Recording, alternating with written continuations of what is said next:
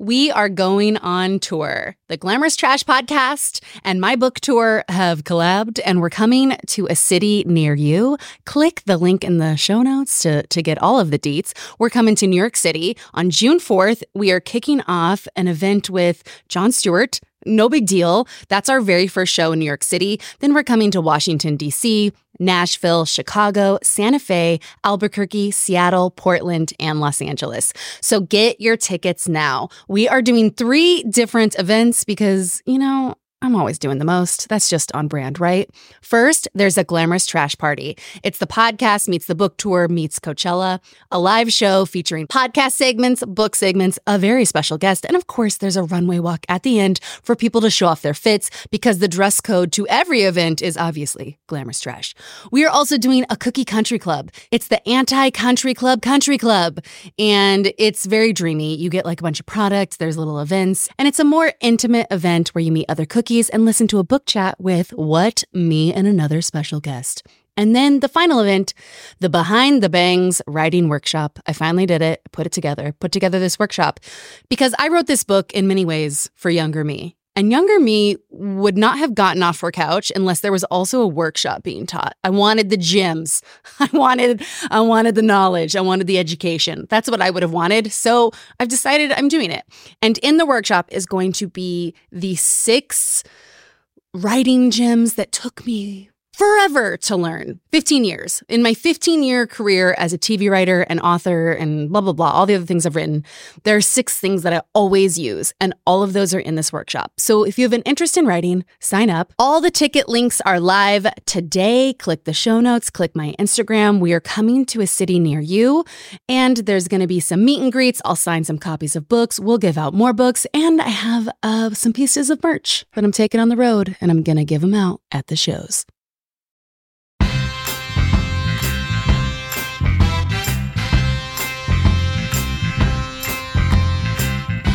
Welcome to Celebrity Book Club. This is a podcast that recaps and celebrates the memoirs of female celebrities. I'm your host, Chelsea Devantez. I'm a TV writer, comedian, and filmmaker, and sometimes I'm in stuff too. Now, this week we are book clubbing Tunde Oyeneyin's memoir titled Speak. If you don't know Tunde, I'm going to read the tagline of the book and give you a second to guess how you might know her. Here it is. Okay. Speak. Find your voice, trust your gut, and get from where you are to where you want to be. Think about it. Yes, we are riding Peloton today. I clearly don't ride, but Tunde is one of their most famous instructors. I knew about her despite not being on the bike. And she's so famous. This book is going to give you changing your life moments, failures, like 2 almost reality TV shows, a crazy-ass boyfriend, and a lot of inspiration.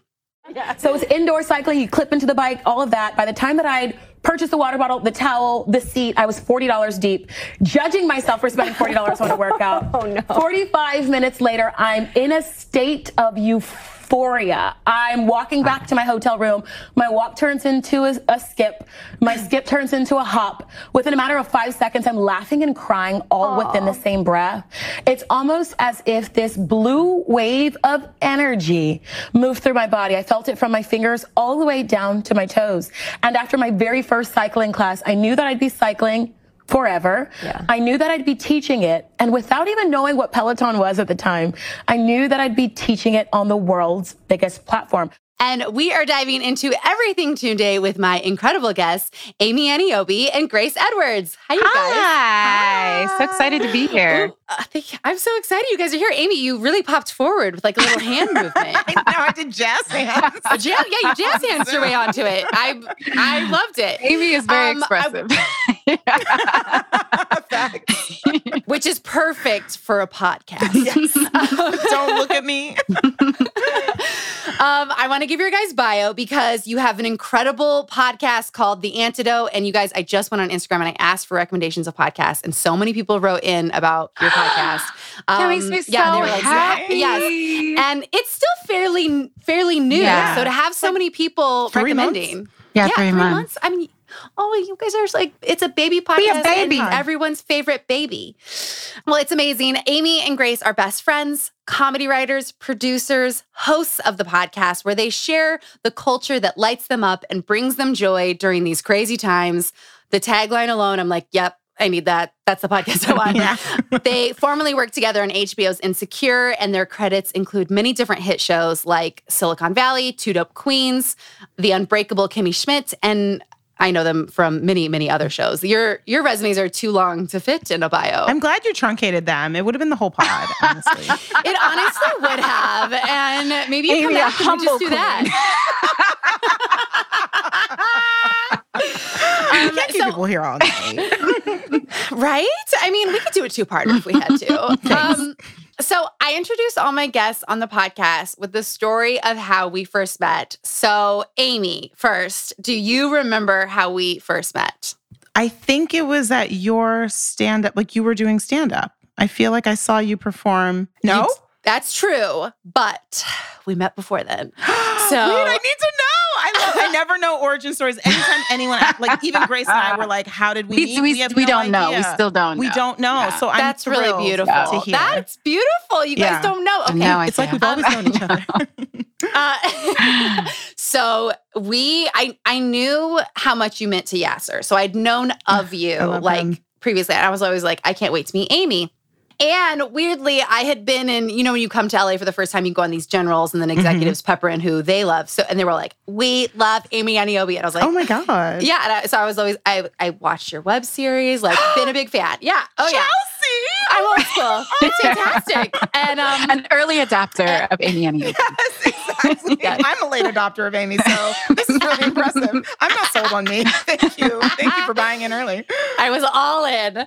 And then for the Emmys one year, we got invited to a wild party that a big agency hosts, and they have something that no one else calls it this, but I call it Pizza Road, where you walk down like a mile-long road, and there's just gourmet multiple types of pizzas. Yeah, multiple types of being handed to you. There's like gluten-free, there's vegan. Yes, just for the walk. Yeah. Just for the... Just in case you get hungry along this stroll. Along the stroll, that's like just to the house, to the mansion. I can't call it Holy a house. shit, I remember that. It's how come I've never been invited to this fucking walk? Well, no, I definitely wasn't supposed to be there, but I got in with Yasser and I went down Pizza Road and I was like, I got to go back up that road soon. And we were leaving the party, we went back up Pizza Road. I'm still grabbing pizza like it's just like I'll never eat again. And you were at the end of Pizza Boulevard. Just getting started. Yeah. One slice in hand, one slice in teeth. Yes. And we both had pizza. We were shoving pizza in our mouth. And I was like, you're Amy Aniobi. I remember. Oh my God. That was such a magical night. That was the first and last time I was ever invited to that party. And so it was like, I was like, I'm in the inner circle. And then I was immediately booted out. Well, you know what though? I think the pandemic happened. Like, I don't think that's true. I think Pizza Road closed. Yeah. Yeah. I think Pizza Road closed because it's unsanitary. Honestly, we're all touching the same pizza. That's great. Honestly, I'd do it again in a second. In a uptick, I'd go to Pizza Road. I actually think I was invited to that party, and then that day I got really sick and I couldn't go. Oh, I love that. I was here. I need an invite, and then you were like, "Fuck y'all, I'm not going." Yeah. Now, Grace, do you remember how we first met? I would think it was when me and Amy went to see your stand-up.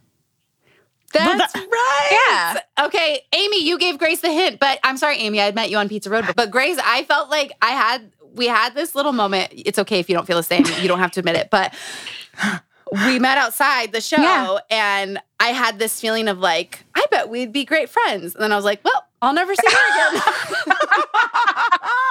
You know what I mean? Though, where you're like, if our lives were together, we'd be really good friends. Well, I mean, there's still time. I live here now. There's still time. Okay. It can happen for us. I believe in us. Happen.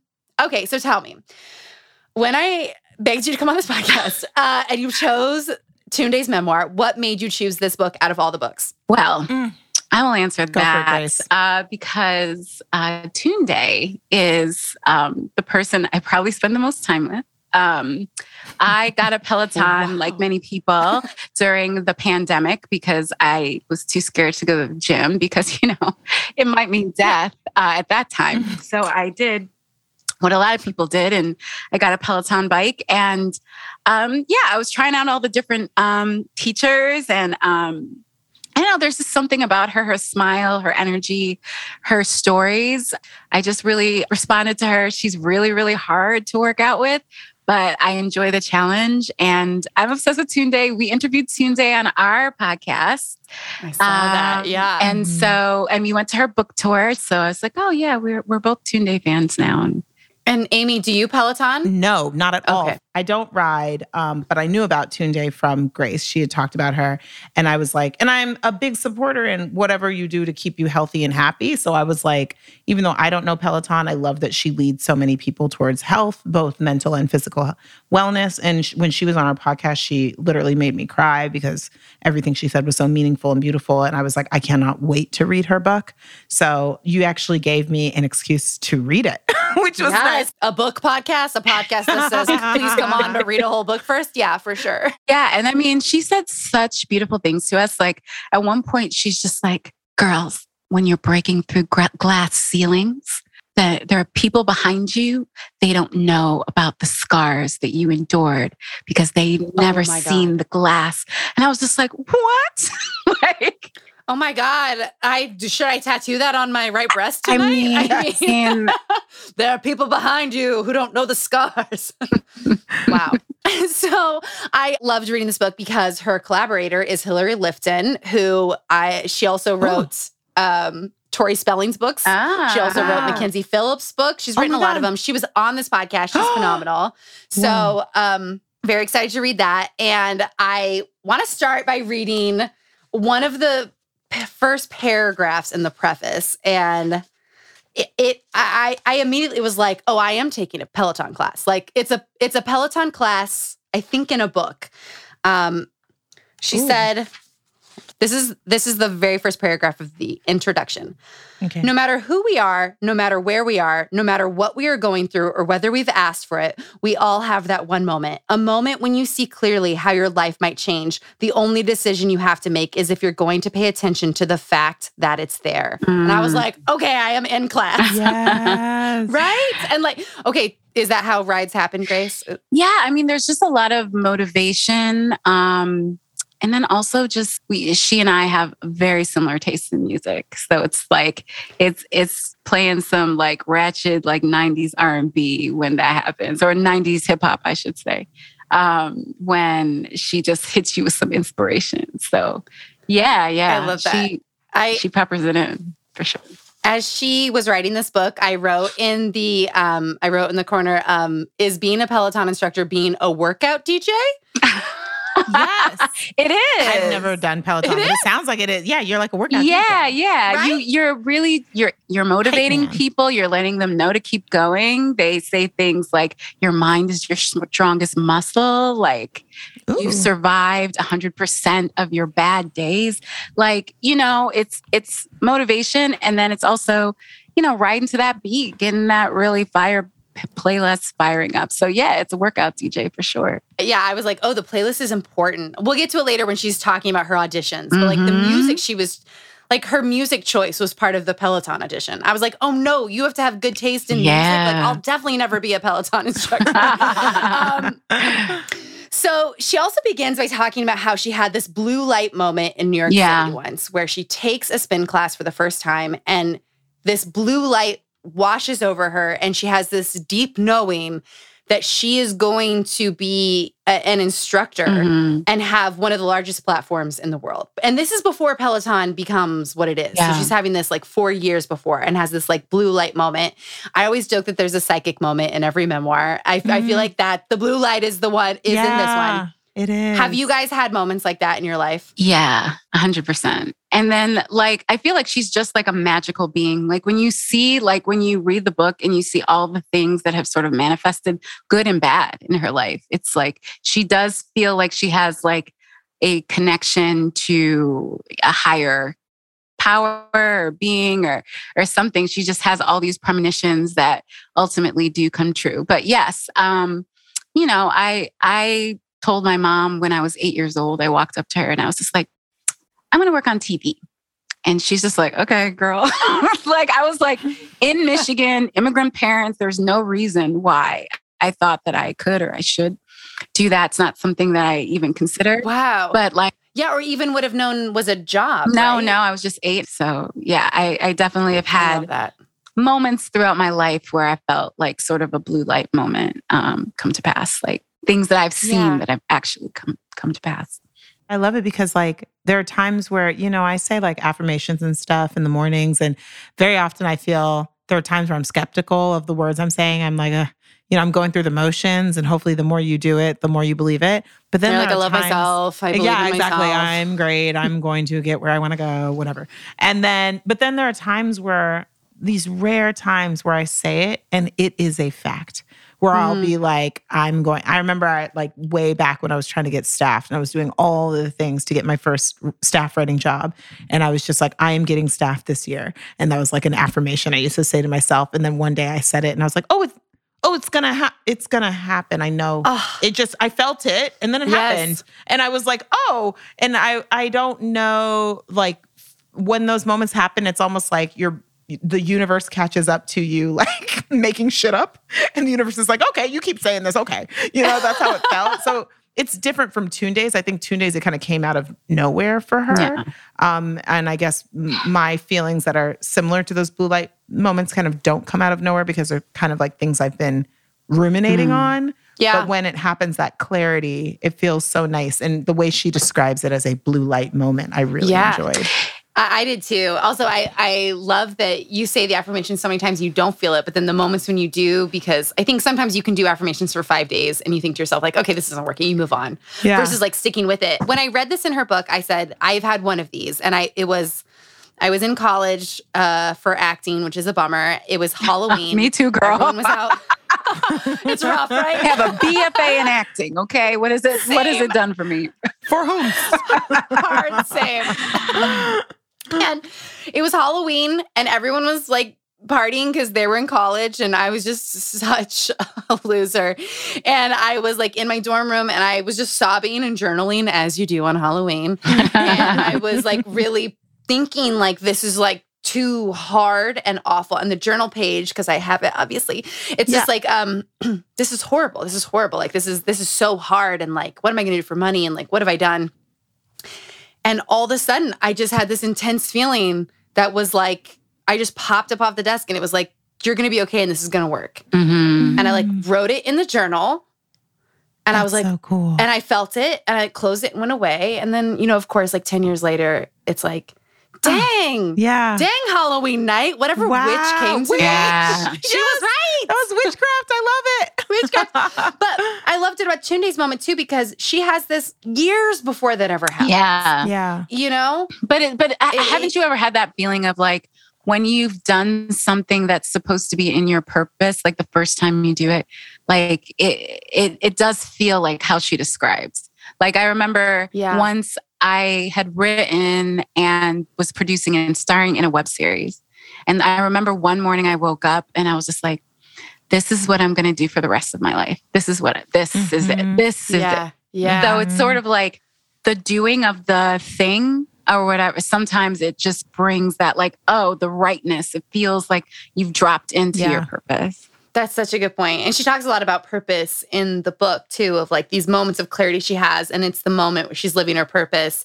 So tell me if does Speak come up a lot in her Peloton classes, or was this like specific to the book? Because the book is titled Speak, and then she breaks it down. The S is for surrender, then it's power, empathy, authenticity, knowledge as sort of like a way of life. She doesn't necessarily talk about it so much in her Peloton classes.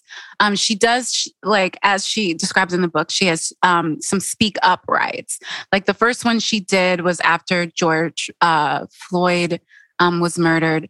But yeah, so she does these speak up rides, which are really beautiful, just really talking about, the struggle, that we've all been going through forever, but, that has become really prevalent in this country in the last 2 years since George Floyd's murder. So she talks about it in those kind of rides, but most of it is like, it's pretty, like most of her rides are really upbeat. Sometimes she shares like sadder things like about her parents. Like I remember I was taking a ride on her mother's birthday one day and she talked about it being her mom's birthday. Gosh. and she's talking to her mom and stuff. But for the most part, like most of her rides are super upbeat. She's just trying to motivate people, having fun on the bike. She loves to dance on the bike. So sometimes she'll like stop pedaling and she'll like go all the way back and all the way forward. So riding with her is like mostly just like a joyful experience because you can tell she loves it. She loves to push people. She loves the music she chooses. You know, she's done everything from pop rides to metal rides to Afro beats. So usually it's... I'm going to be so mad if you get me back on this. I'm just telling you. The way you're speaking about it. Just do it. Mixed with her because book, you know what, Chelsea? You don't have to get on the bike. Even if you have the bike, there are cardio classes. There's bar. But not with Tunde. She does strength classes. So, Amy, what do you think? Should we get the and she does these bike boot camps. So if you don't like to spend the entire time on the bike, you do like 7 minutes at the top, and then you get off and you do weights. Then you get back on for like 5-10 minutes, and you're done. So like, God damn it! I am so mad at you, Grace. I'm getting inspired, and I'm mad. You're a Pelotonian now. I love that shit. I'm not shy about how much I love Peloton. No, I like it. So the book starts in her childhood with this. I love when memoirs do this, which is they share just one great story from their childhood. So it's not like, oh, in the mornings, my mom would make this, blah, blah, blah. She shares this just very poignant story that tells you everything. And she's in her aunt's wedding. And she's going to be in the wedding. And they've picked out the dresses that all the girls are going to wear who are in the wedding. And so she goes to David's Bridal to try on her size dress, which is size 18, and it doesn't fit. And they are thinking of like, oh, well, we'll get another dress or you can change to this other dress. And the other dress she can change to is like a prettier, cuter dress. But she's like, no, I want to be in the goddamn ugly dress with everyone else, or they're going to know that like I didn't fit into this dress. And it goes into like how that was her life growing up and how she saw herself and how people saw her and how this like leads to this journey of like getting healthier. But I related so hard to that moment of like, it's like the school uniform that you can't fit in, or, you know, or like the little cheerleader thing. And like, you're like, no, I want to fit in it. Like even though it's gross. Actually, it made me think of bridesmaids dresses. Like the time when I had to wear bridesmaids dresses that tied 9 different ways. And I had to unfold the ties and sew them together so they'd cover my bra. Oh my God. Yeah, you're like, this isn't working for me. Yeah. Like, who can tie a dress without a bra? Like, that's a crime. Yeah. But it makes you feel so fucking ugly. Like, not fitting into the thing everyone else is doing. Exactly. And especially when you're a kid and you're growing up, it's like, you want to conform. You want to wear the weird barrette in your hair that everyone else is wearing. You know, it's like, even if it doesn't make any sense. But what I loved about even that story is she does talk also about how she realized that even in her journey to be like, oh, I want to get healthy, that she was like, I was still that girl who was hiding, even though I had like got skinny over the summer. Like it made me think of that show. In their show, that's like The Summer I Got Pretty or something. Literally the title. It is. And I'm like, that's what happened to her. But she was like, oh, but I had to work on me. Like it was just exterior packaging. I still had to work on me and be okay with dancing, even if I didn't know how to dance, and love my arms and all those things. And I like that it didn't just stop with the like, I lost the weight and then I got confident because I was like, I was like, if it went that way, I think I'd feel very differently about that chapter in her life. But it was really beautiful that she was just like, oh, it's a lifelong journey. Yeah. And then what I also loved about that particular story was how her mother reacted. Yes. A lot of moms that be like, well, girl, you better get on that treadmill. But she's just like, if it bothers you, then you have to make a change. And also like the way that she bought another dress and sewed the two together so Tunde could have the same dress as everyone else. I mean, if that isn't a mother's love or whatever, that's so beautiful. Yeah. And like you said, she said, if it bothers you, but it wasn't, you know, some others are like, and it bothers me. Yeah. You know, there was so much acceptance in it. And this is maybe the only memoir I've read where someone could list things like this, like weight and things like that didn't feel like triggering, upsetting. Like the way she writes about it is so beautiful and in like such a healthy way, even though she is talking about weight and like health and things like that, it wasn't in a way that makes you so angry at everything. Yeah, because she didn't talk negatively about her body, which was just so great. Because she's just like, yes, I was heavier than other people, but but she doesn't ever say that she was like gross or, you know what I'm saying? No. The biggest detail is they just don't have a dress. Yeah. And like, absolutely. And then the one thing I'll flag is that then she said, it was very funny. She was like, it was a lot easier to get skinnier in LA. And I was like, yeah, I fucking bet. Yeah. Like, she was like, where everyone around you is like, I'm kombucha leaf greens Texas today. is wild. Texas is wild because I'm from Texas too. And it's just literally like, you go to school and pizza is considered a vegetable. And like, there's a snack bar that gives free nachos away an hour before lunch. Like, it's just like, they're out here being like, would you like to make it to 50? We don't want you to. And then you come to LA and you're like, salads? Like, yeah. Oh yeah. You want to split a salad? You're like, split. Yeah. But so we have to talk about her story of how she gets to LA, which is so wild. So she gets really into makeup as a way to express herself, and she's very into makeup. She's in college, and her two friends, Kim and Christy, live in LA. And this is Kimberly Caldwell. Kimberly Caldwell. Yes. Yeah. I was like, what? I literally didn't know that when I was reading it. I was like, why should you talk about this Kim girl? She obsessed with Kim. No, I remember because I didn't watch American Idol for that many seasons, but this was while I was still kind of tapped in because I loved Ruben Studdard, so I think it was his season, which is season 2, right? Yeah, and Kimberly lost to Ruben. Yeah. I loved it, and they're living in LA, they're living their lives, and they say to her, "You should just." She came to visit, and they said, "You should just stay." Like, you should live in LA and drop out of college and pursue makeup. And she's like, yeah, I will. I did need like 10 more chapters on again. This. And her mom was so fucking great. Her mom was just like, you know what? I don't want you to have any regrets in life. So go. And I was just like, what? I was literally like, what? I kept on waiting for trauma to drop.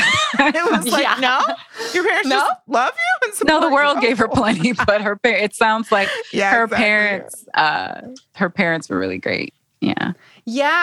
And then even crazier is that she's like, I will move to LA. And her friends set her up with an internship for like a very famous makeup artist who's like working on this show. And so she's coming to LA with a job, with a path, with a trajectory. She's literally on the way when they call her and they're like, hey, so that makeup artist you were going to work for, they got fired. You're definitely driving towards nothing. And Tunde doesn't turn back. She keeps going, and she knows that something is for her in LA. And the chapters where she's just hanging out with Kim and Christy in LA were one of my favorite chapters. Yeah, they have such a beautiful friendship, the three of them.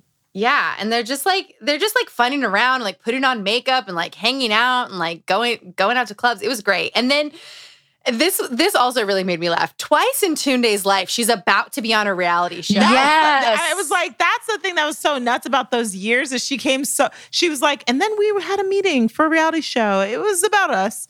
It was with Ryan Seacrest, and it was called Crashing with the Caldwells. Yeah. And I'm like, hold on, that was a big deal.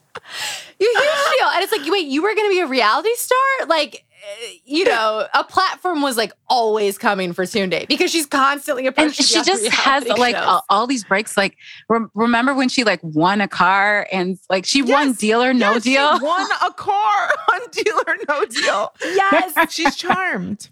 She truly, and I mean, when she was like, so then I'm going Deal or No Deal, and I was like, wait, what? The craziest thing about the Deal or No Deal thing to me is that she has like a brother who's going to be in the audience as her, in her family box. The show fixes his chipped tooth. Yeah, that's what was nuts. That's what I didn't understand. I was like, I've worked in a live TV before.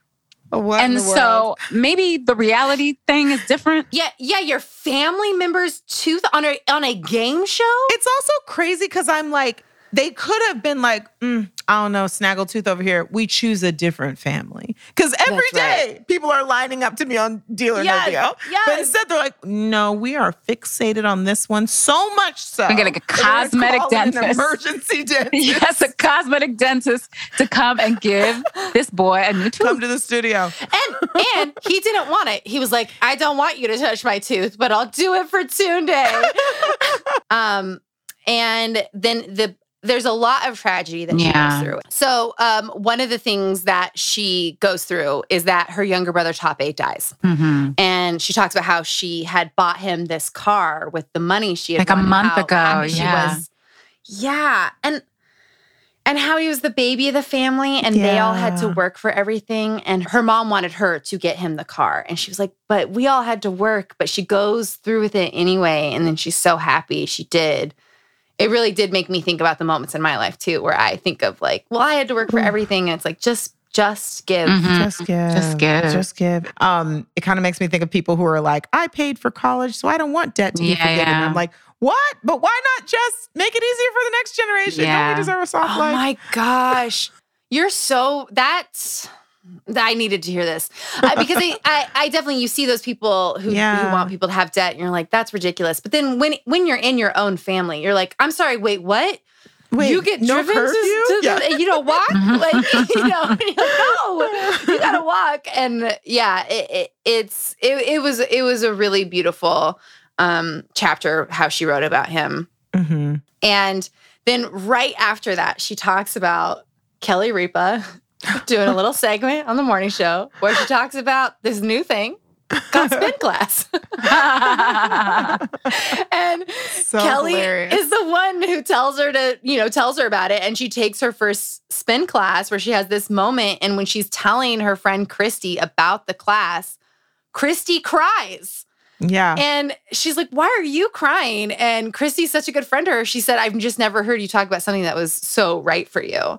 I was like, what a friend. Mm-hmm. What a friend to see you so clearly, you know? Yeah. Yeah, like no one, like one thing you can say about Tunde's, like you said, she's been through an enormous amount of trauma and loss in her life. It feels like the people that she does surround herself with, with the exception of a couple of her exes, like seem to just be... She's still friends with. Yeah, and we're getting to that. But it seems like she's chosen great people to have around her, it sounds like. Yeah. And her female friendship is just like next level. Mm-hmm. You said that and you both took a drink. It was really beautiful. Great people to have in their life. Cheers. So she starts teaching classes at this other smaller studio. Mm-hmm. It's not Peloton. It's another studio. And she's kind of just getting her feel for becoming an instructor. Mm-hmm. And she has other friends helping her, being like, we'll book the room out for you. Like, we're going to make this happen for you. And then a very strong man named Cody Rigsby DMs her.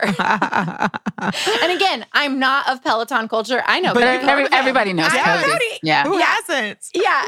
And he DMs her and says, we think you should audition for Peloton. Which one, very cool and wild. But two, how much of your business happens in DMs these days? Because I feel like all business happens in DMs. I mean, I should be checking my DMs because I never check those request ones. But every time I do, I either see something I don't want to see or it's somebody asking me for something. Don't nobody ever offer anything.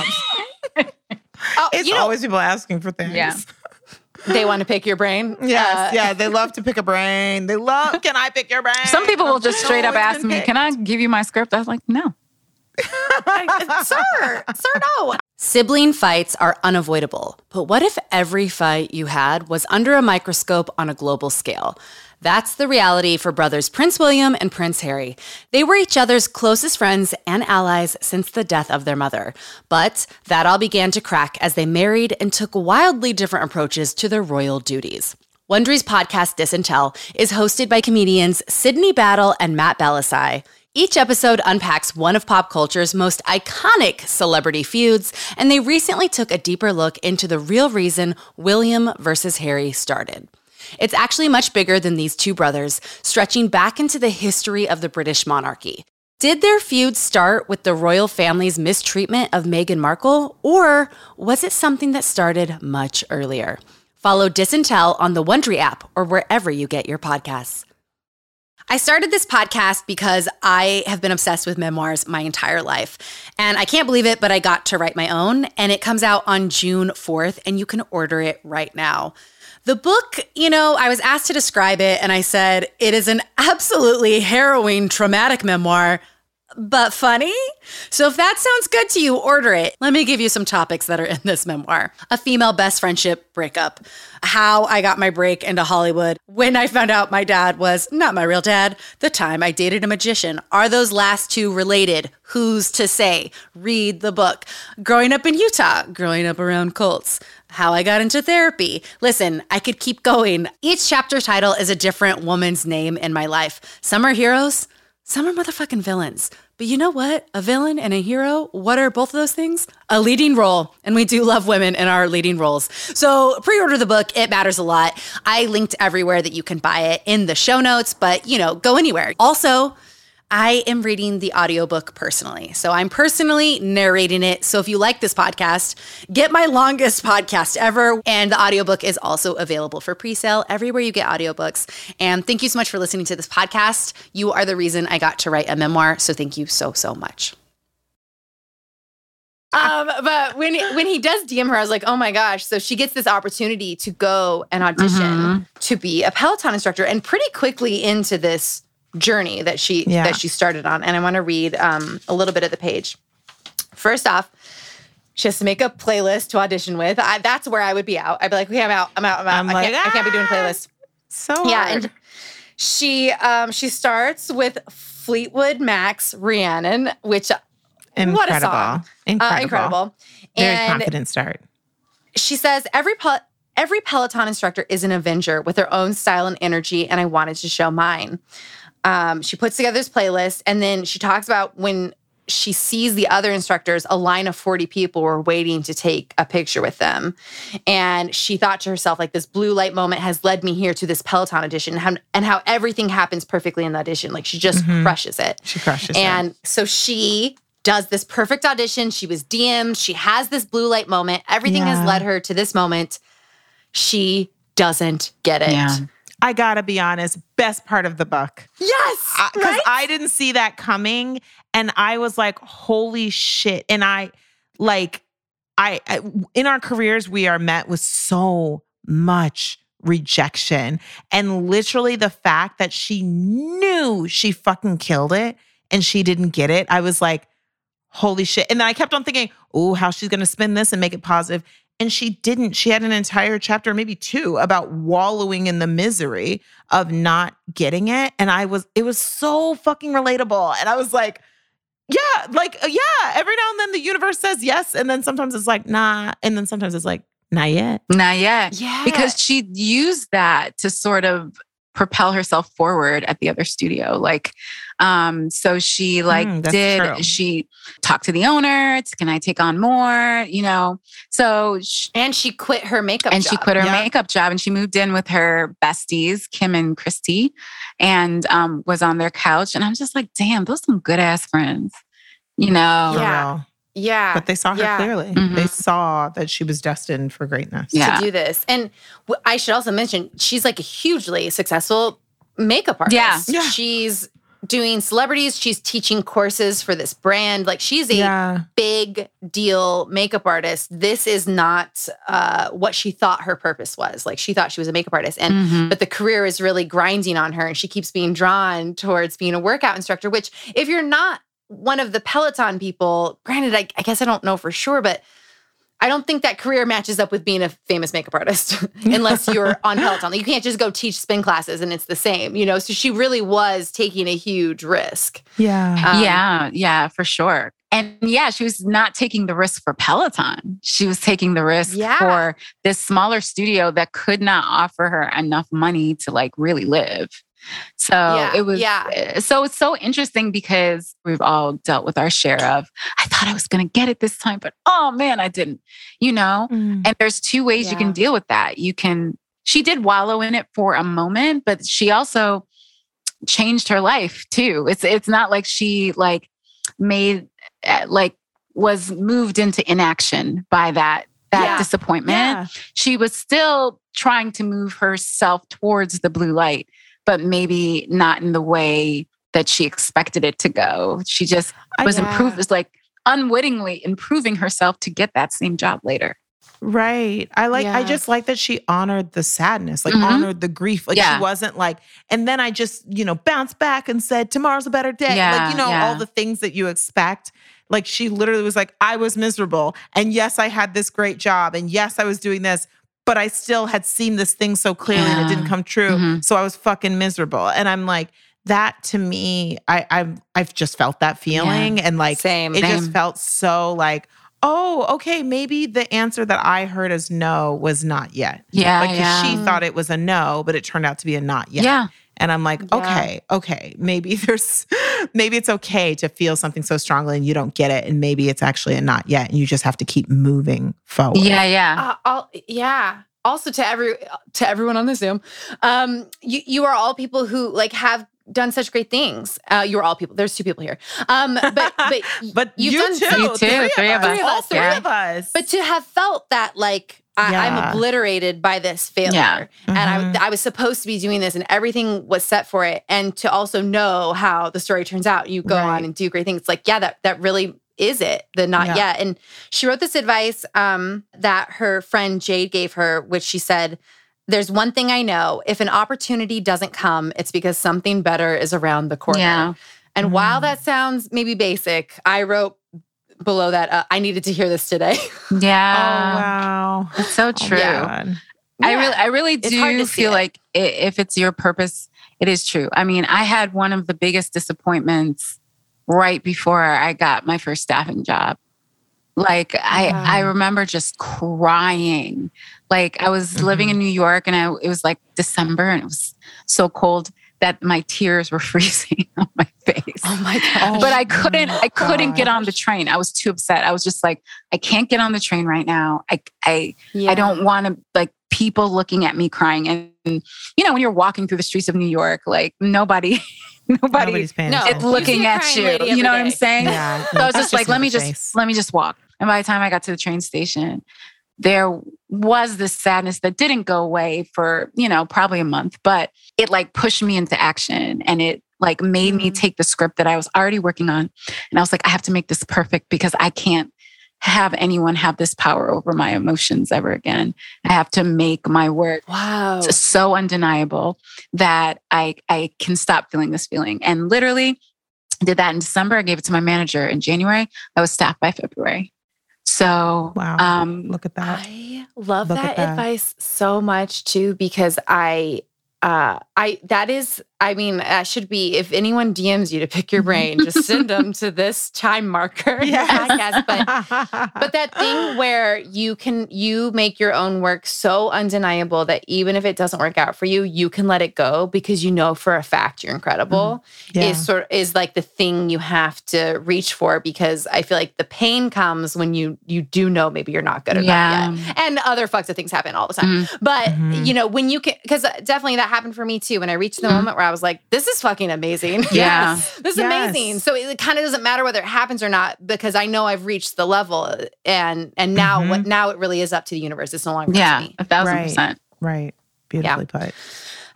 Okay, so then she's riding at this other place. She quit her makeup job. She's on the couch. Who comes back into the DMs? It's Cody Rigsby. He's like, come on back and audition again. She's like, okay. And she asks what to do different this time, because obviously she didn't get it. And he says nothing, which would infuriate me. I would be mad. I would be mad. Something. Are you kidding me? Yeah, it's like, no, there was a reason. So let's, spell it out. She goes back, she does the audition, and she gets it. After she has to go through 12 interviews in one day. Yeah, that sounds wild. Again, I'm over here dragging Peloton. I don't mean to, but I'm just 12? Yeah, I'm like, what? Yeah, she's gone from interview to interview, you know. Yes. I was just like, well, you know, because there really is, it is really an elite exclusive club. Because when you think about the actual instructors, there's maybe like, I don't know, like 15 of them. Like in cycling, and maybe like 2 or 3 more, you know. So it's a very small group of people. I don't know the exact number of how many instructors that they have, but I can't imagine it would be more than 20. Yeah, that feels right. And it is. It's an incredible job to have. And this is even before Peloton blows up even more in the pandemic. She gets the job, and kind of not simultaneously, but pretty close to it, she shows her arms, which she's now famous for. Yeah. She's famous for having the most desired arms in the First world. of all, mind blown, because literally those are her most popular classes. So she does her arms classes. Yeah, she does one a month or whatever. So she does one arms and light weights. And she just launched a program that is Arms with Tunde, which is like with heavier weights. So her arms are like Michelle Obama arms. They're just like aspirational. So it was surprising to me that she ever felt anything but love for them. So that was an yeah, because it was that those gross years that we all grew up in, where the only arms that were considered beautiful were like just like, you know, just 2 little toothpicks. Like you weren't supposed to have arms that could lift anything or, you know, open a door and walk out. And so, you need a man to do that for you. Yeah. He decides when you come and go. Only he can hold the knob. And so, so she, and her arms are muscly and like firm, and she thought those were bad qualities because of our stupid culture. And so she wears a tank top, and it's like a hard thing for her, and she's worried that it won't be seen as like beautiful or feminine. And cut to everyone loving it, which also took me back to all the things in childhood where you feel bad about this thing for just years. And then the moment you accept it, everyone's like, that's my favorite thing about you. Honestly, that's how I always was. TMI moment. But that's how I always was about my lips. When I was a kid, I was always like, I have huge lips. And I would literally have days where I would like put my lips on the inside so that thinking that it would make them shrink. And I'd be like, oh, I'm having a quiet day. I would tell that to my mom. I was just like hoping my lips would shrink. And literally, I still remember like in college, the very first time I ever went and got my eyebrows done. And the woman who was doing my eyebrows, she looked at me and she's like, people pay good money for lips like those. And I was that's the fuck right, bitch. And then I'm oh, and now to this day, I'm like, I'm so fucking glad I have the lips I do. I like my mouth, you know? But, geez, the awkward years that almost ruin it for you. Yeah. Totally. And how you believe just pure lies, you know? And I mean, like, granted, it's happened for hundreds and hundreds of years, but particularly like if you were kind of a woman with any features in the early aughts to now, you have gone through a whole swing of like beauty standards, and what's not. Yes. And it's sad because I'm like, oh my gosh, life is so much better now. And life is so bad. And then you're like, but it's so much better. I know. The world is worse, but we like ourselves a little bit better. I think that, you know, sadly, or happily, I don't know. I mean, I guess this is one of the positive things of Instagram is that I think it really did bring more bodies. Because when everything was being controlled by Anna Wintour and the like, you know, it was all these like rail thin girls.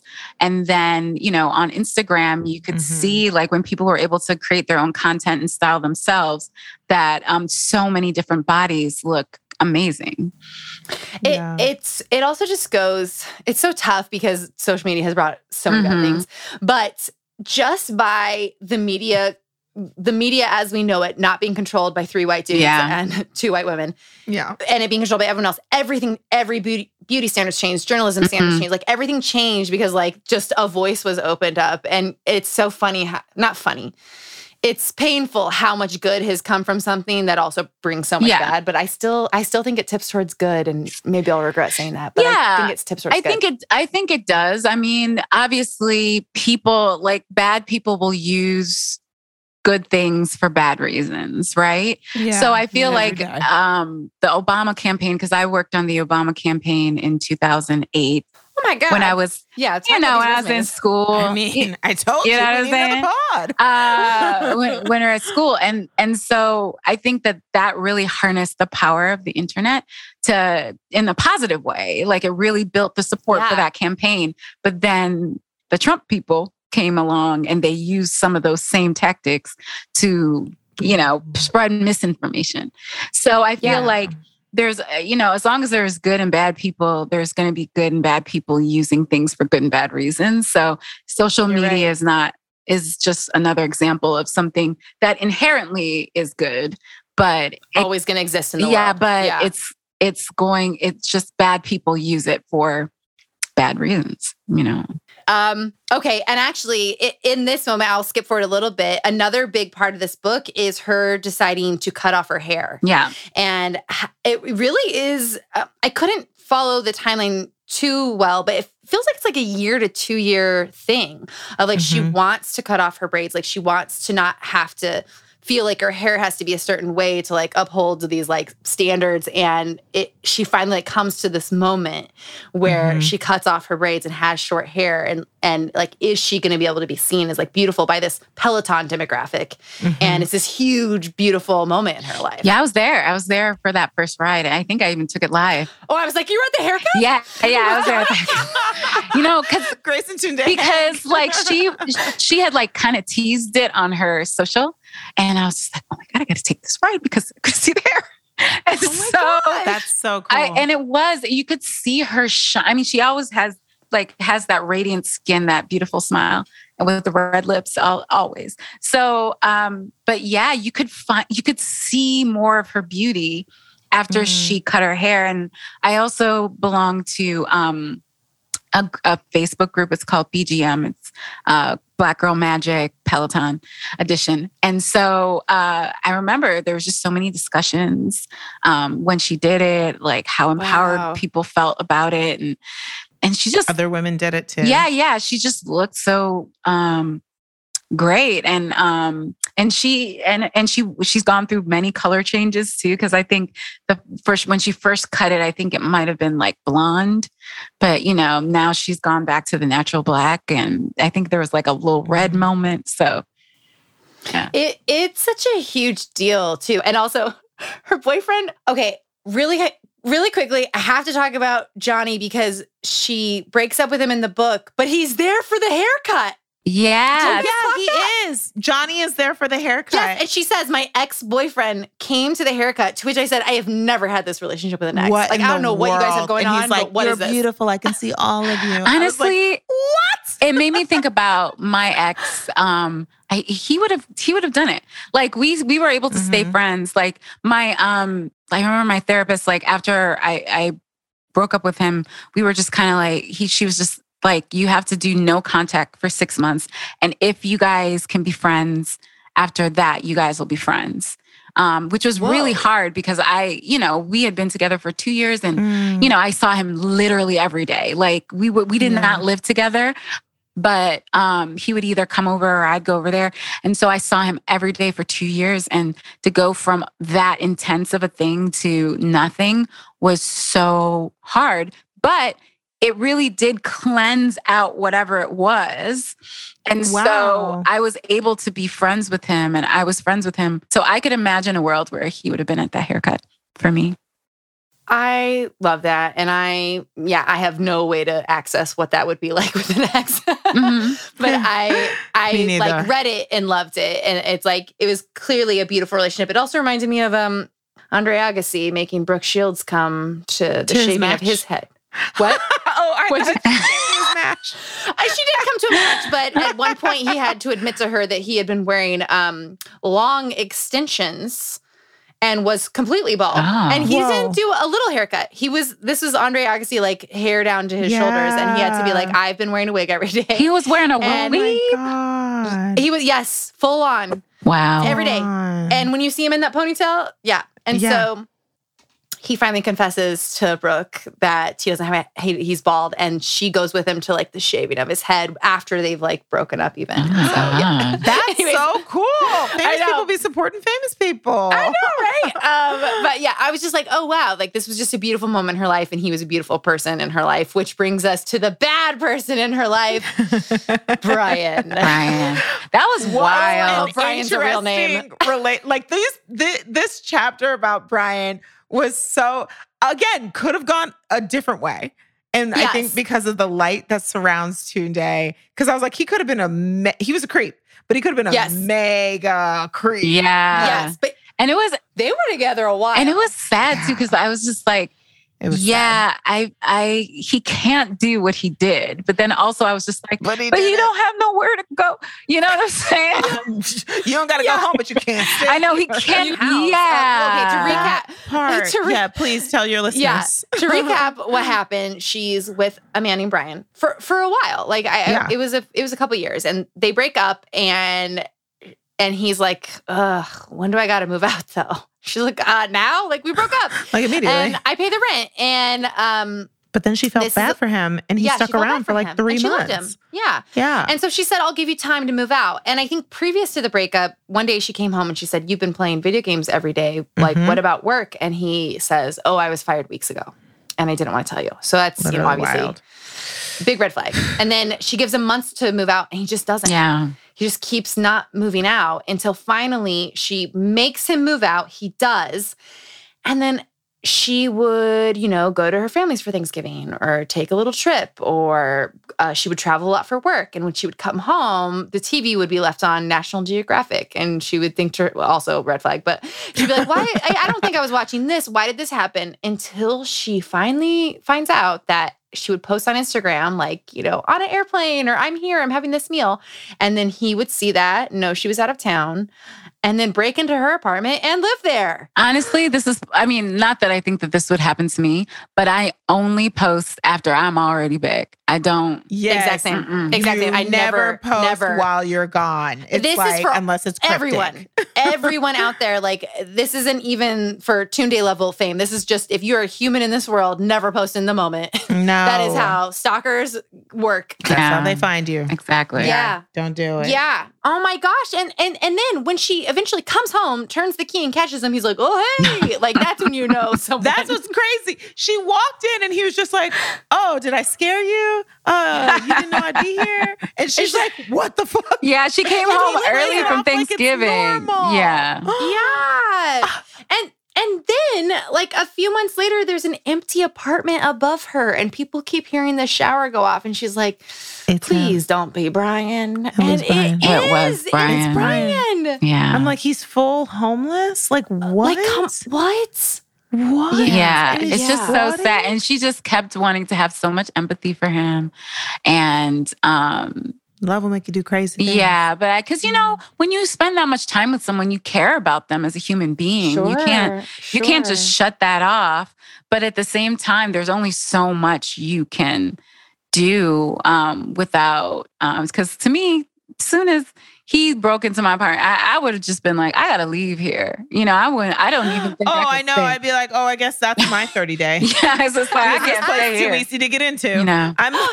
Because he opened the door with a credit card. It's not like that's you know what wild. I'm saying? Yeah, he didn't have the key. I'm like, she didn't have a deadbolt also? I'm like, how did he get in so easily? I'm so shook. Yeah, some of these old ass LA buildings, LA apartments. That's right.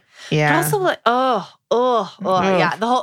I was so glad she got away from him, but also, and she, she wrote about the experience with empathy too, which is like, she did. I would have more, I think, a lot more anger, but yeah. Yeah, I think I'd be traumatized. Yeah. Oh my God. I'm so glad he wasn't creepier. He just needed to shower, and he needed Nat Geo, which tells you he was what? Smoking weed. That part. Yeah. And so then she really talks about how she was an instructor for Peloton when quarantine hit, when George Floyd was murdered. Yeah. And she was there in a moment which is funny because I've never fully understood until actually hearing Grace, you talk about it, how these rides could be more than workout classes, if that makes sense. Like, I think I couldn't connect with how impactful they were. But she gets on and she gives a speech on the ride. And there's just like, she said it was one of the, at the time, like the most ridden Peloton class in history. And there's just like hundreds of people, probably hundreds of thousands of people across America listening to her and taking this ride. And she wrote some of her speech. She said, "We protect ourselves from knowing the pain of others," I began, "because it's painful and it's uncomfortable. It floods our senses when it's faced head on, and we become overwhelmed with it. In order to be woke, in order to wake up, we must be willing to lean into it. We must be willing to lean into the discomfort. The purpose over the next 30 minutes is to lean into it, to learn from it, to change and to grow. Ultimately, from there, we speak up."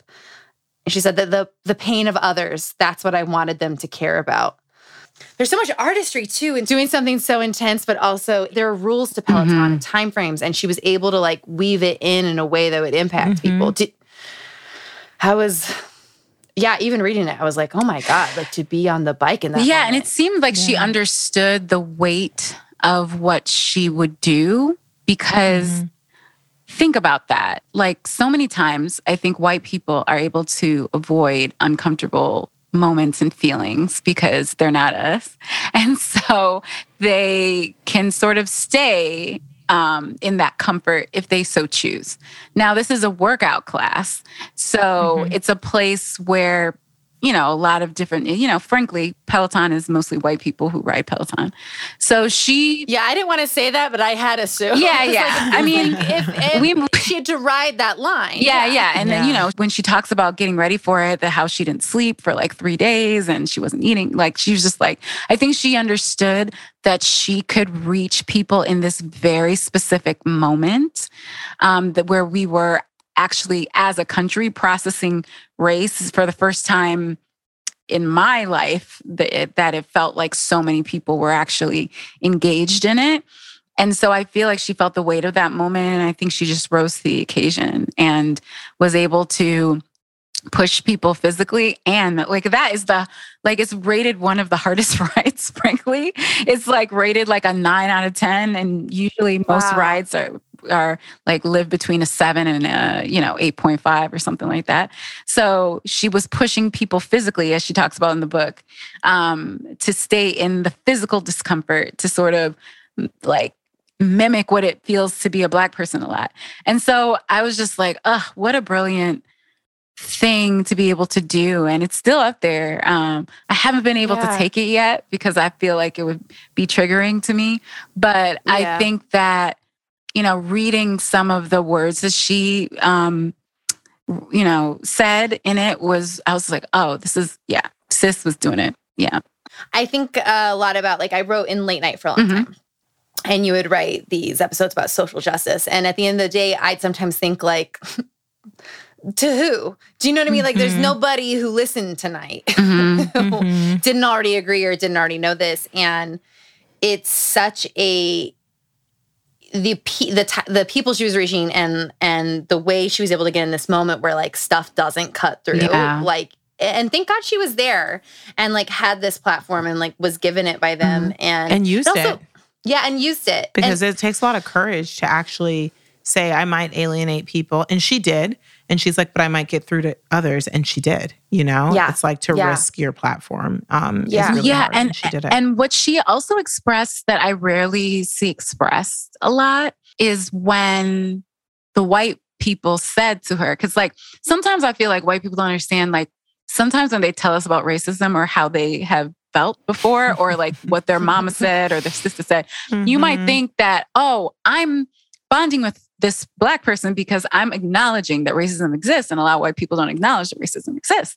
But sometimes it's painful to hear that because it's like, sometimes it's hard to hear that, oh, your grandmother would hate me on sight. Like, you know what I'm saying? And so when that white woman in the comments was like, you know, I wouldn't have ever taken a ride with you because you don't look like me or whatever. I love that she didn't just say, that was brave of that woman to say, and not center herself in that.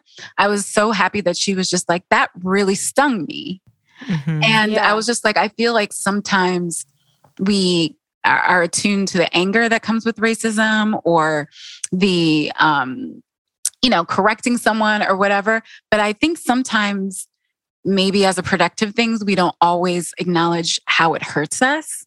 So I was really happy that she put that in the book that, that woman said that. And it was good that she acknowledged that to herself and in a public place where other people could actually see it and acknowledge their own prejudices. But also, I love that she acknowledged that that was painful for her as well. Yeah. It doesn't come without a cost. Like when you decide to speak up, as a Black person, most people will say that you're pulling a race card or that you're, there's so many accusations. So I just read that chapter and was like, I'm so proud of you because you risked a lot. Mm-hmm.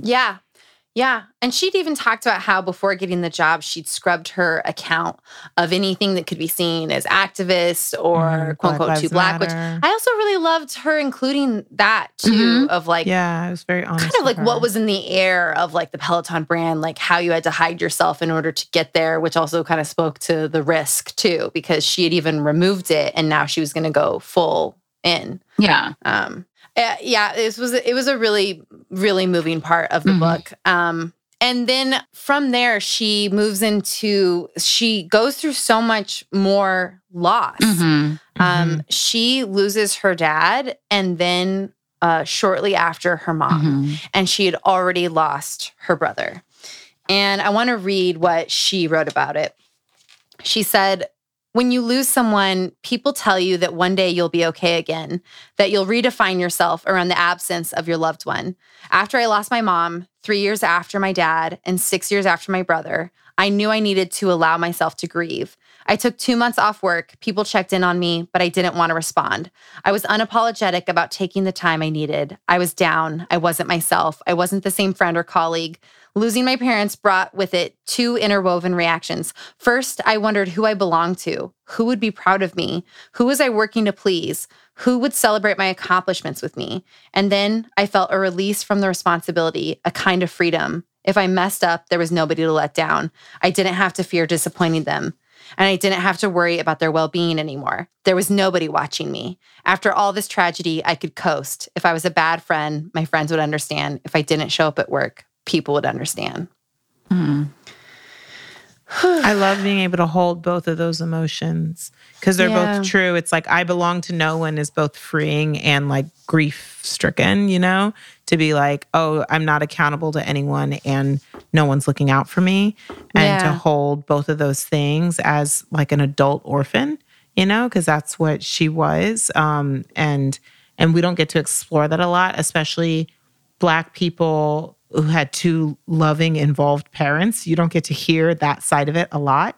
And getting to hear it from her was really moving. And I love all the moments in the book where she like really explored the two sides of the coin, the depths of the emotion around an incident. And this was one that really resonated because it was about her and it wasn't about the world. It was more like about something deeply personal. I really enjoyed it. Yeah. Yeah, me too. It was, that actually kind of, sorry, I teared up a little bit when you were talking. It's sometimes so hard to read about loss, but when it's done in the way she did it, you kind of move through it as she moves through it. Yeah. But you've already spent the book like falling in love with her mom and her dad and her whole family. And to know that she had to go through all of that while the book is broken up time-wise in a way where I didn't always know where the moments were, but I know she lost her mom while she's on this journey of becoming a Peloton instructor. So she's like going through all of these things at the exact same time as she's climbing, which was also like very awe-inspiring. I mean, it for me, it just brought us, I don't know. Sometimes when I read these things, it does trigger that kind of internal fear of like having to like deal with that someday in my own family. And so it was really beautiful to see how she dealt with it. but it also made me be like, I don't want to deal with that anytime soon, if possible, please. Oh, for sure. Please. I agree with you. Completely. It's it can be very hard to like read for those reasons too. Yeah. And, I will say the only foul play I'm gonna call in this book is that I'm like, I'm reading this, I'm crying. I'm like, oh my gosh. And then she goes into a section where it says, life changes gears in an instant. Sometimes the chain catches. And I was like, oh no. We're on a bike. And she like really goes through like loss and grief through a bike metaphor. And that was the one where I was like, I will step off for this part, but I still love you very much. The bike, Chelsea? I will unclick my little I said, I love you, but not yes, here is where I end my ride. Yeah, I was like, did Peloton make her do that? Who did this? I know you don't love bikes that much. That's so funny. And then we come to sort of the run out of the book, and she talks about how she's really writing it in the end of the pandemic. Well, why did I say the end? We're still in it. In hell, yes. In the middle of the pandemic. In the middle of the pandemic. She said it slowed everything down, and the fear of going out in New York City. And she wrote about this really funny thing about how she always said she wanted to get chose by a man. And my friend Jessica used to joke about it every time she saw me. She'd ask, "You still trying to get chose?" And as she was going through the book, I don't know if you guys had this, but I started to get really nervous that on the last page it would be like, and then I met Bob, and I was like, no, because I could tell there was only a few pages left, and I was like, are we gonna? And it ended so beautifully. She talked about freezing her eggs and talking about what she wants in life and who she wants in her life and like what she's gonna do about it, and joking about getting chose, and then. That's kind of like how the book goes out. But I got afraid for a second. I did too. Every female memoir that involves dating a number of men, I'm always like, and then it ends like Sex and the City. Once she gets hitched, the series is over. And then literally the fact that it didn't end with that made me like it even more. Yeah. 100%. I will say, I won't say names, but I've read a couple of memoirs where just like that, right? At the very end, it's like, and then Trevor, and he is everything, the end, and you look him up and like, he gone. You know what I mean? Like Trevor can't be found. Elizabeth Gilbert. That's a big one. That's a big one. I mean, the whole, I'm okay going in on hard on that one. Eat, Pray, Love. I mean, he is the third and second act of the movie, and he gone. I literally had to break that to a friend last week. She did not know. Man. And I was like, no, she's not with that guy. No, it's just like, she's not with the Brazilian guy that cured her personality. Like, I was like, sorry, friend. Girl. I know. I even feel like she was dating, and she kept it out of the book, and she talked about loving herself and choosing herself. And I thought it was really nice. Yeah, I love that too. It was such a good book. Yeah. It was like real, like inspirational, like beach lit, but also in its own way, very, very deep. Yeah. It was such a readable book, but very deep. And I feel like that is what I get from Tunde. It's like depth, but joy. Like I feel like that's how I experience her. And that's kind of the reason, like I only really ride with her. Like every so often I'll let somebody else slip in there. But she is the person, like when I ride with other people, I'm just like, I feel like I'm cheating on Tunde. I love that. So yeah, I am, and while preparing for this podcast, I learned that the book was a New York Times bestseller. Which I did not know. And so, I'm just so happy for her journey. And I hope that she just gets everything she wants. And I think she totally will. By the way, thank you for preparing for the podcast. We end every podcast with something I call the Bookdle test. Love that. Has 3 questions. The first question is, did the author share her truth? What do you think? Yes. I say 100%. Second question, was it entertaining to read? Yes. Yes. The boyfriend chapter alone. Yeah, I really did feel like it was Peloton class in a book. Like you're up, you're going, you're changing your life, you're changing careers, you're getting inspired, you're getting deep, you're coming down. Like I felt hurts. It feels good. Yes. And then the last question is, did reading this book elevate your life in some way? Yes, it did. I love that for me, it was the section about like thinking you were supposed to get something and then you didn't, and then how you bounce back from that. That was the part that I was like, oh, I've never heard someone talk about that sureness of getting a gift and then it doesn't come through and what you do. And I was like, ooh, it was like how you wrote in the margin, Chelsea, like I needed to hear this today. Yeah, for me, it was like just the eldest daughter.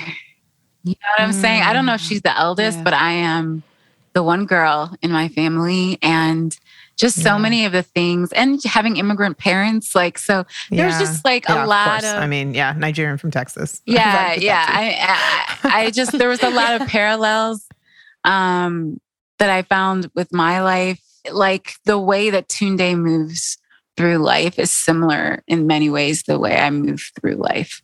Do you feel, because when I was reading this, I was like mad at how deeply, it was similar to what you said, Chelsea, about Grace, where I was like, man, if I met Tunde in an organic way somewhere, we would be best friends because we have so much like to talk about. And then I was like, I bet everyone who takes her damn class feels this way.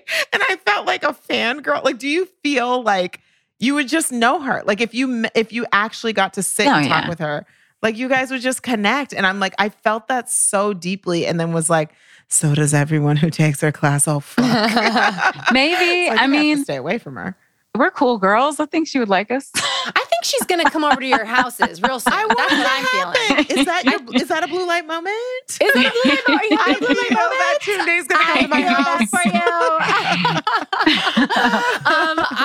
I love it. I am so glad you guys brought this book into my life because of my Peloton prejudice. Me too.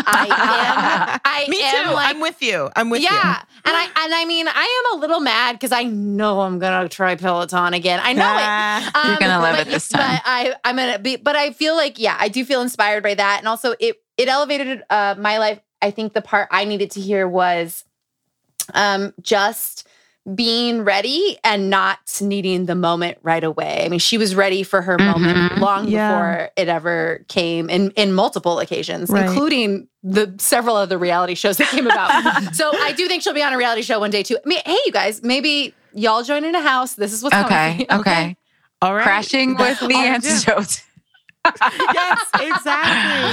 I love it. Speaking of, tell everyone more things about your podcast, where to find you on social media, everything. Yes, our podcast is called The Antidote. It's available wherever you get podcasts.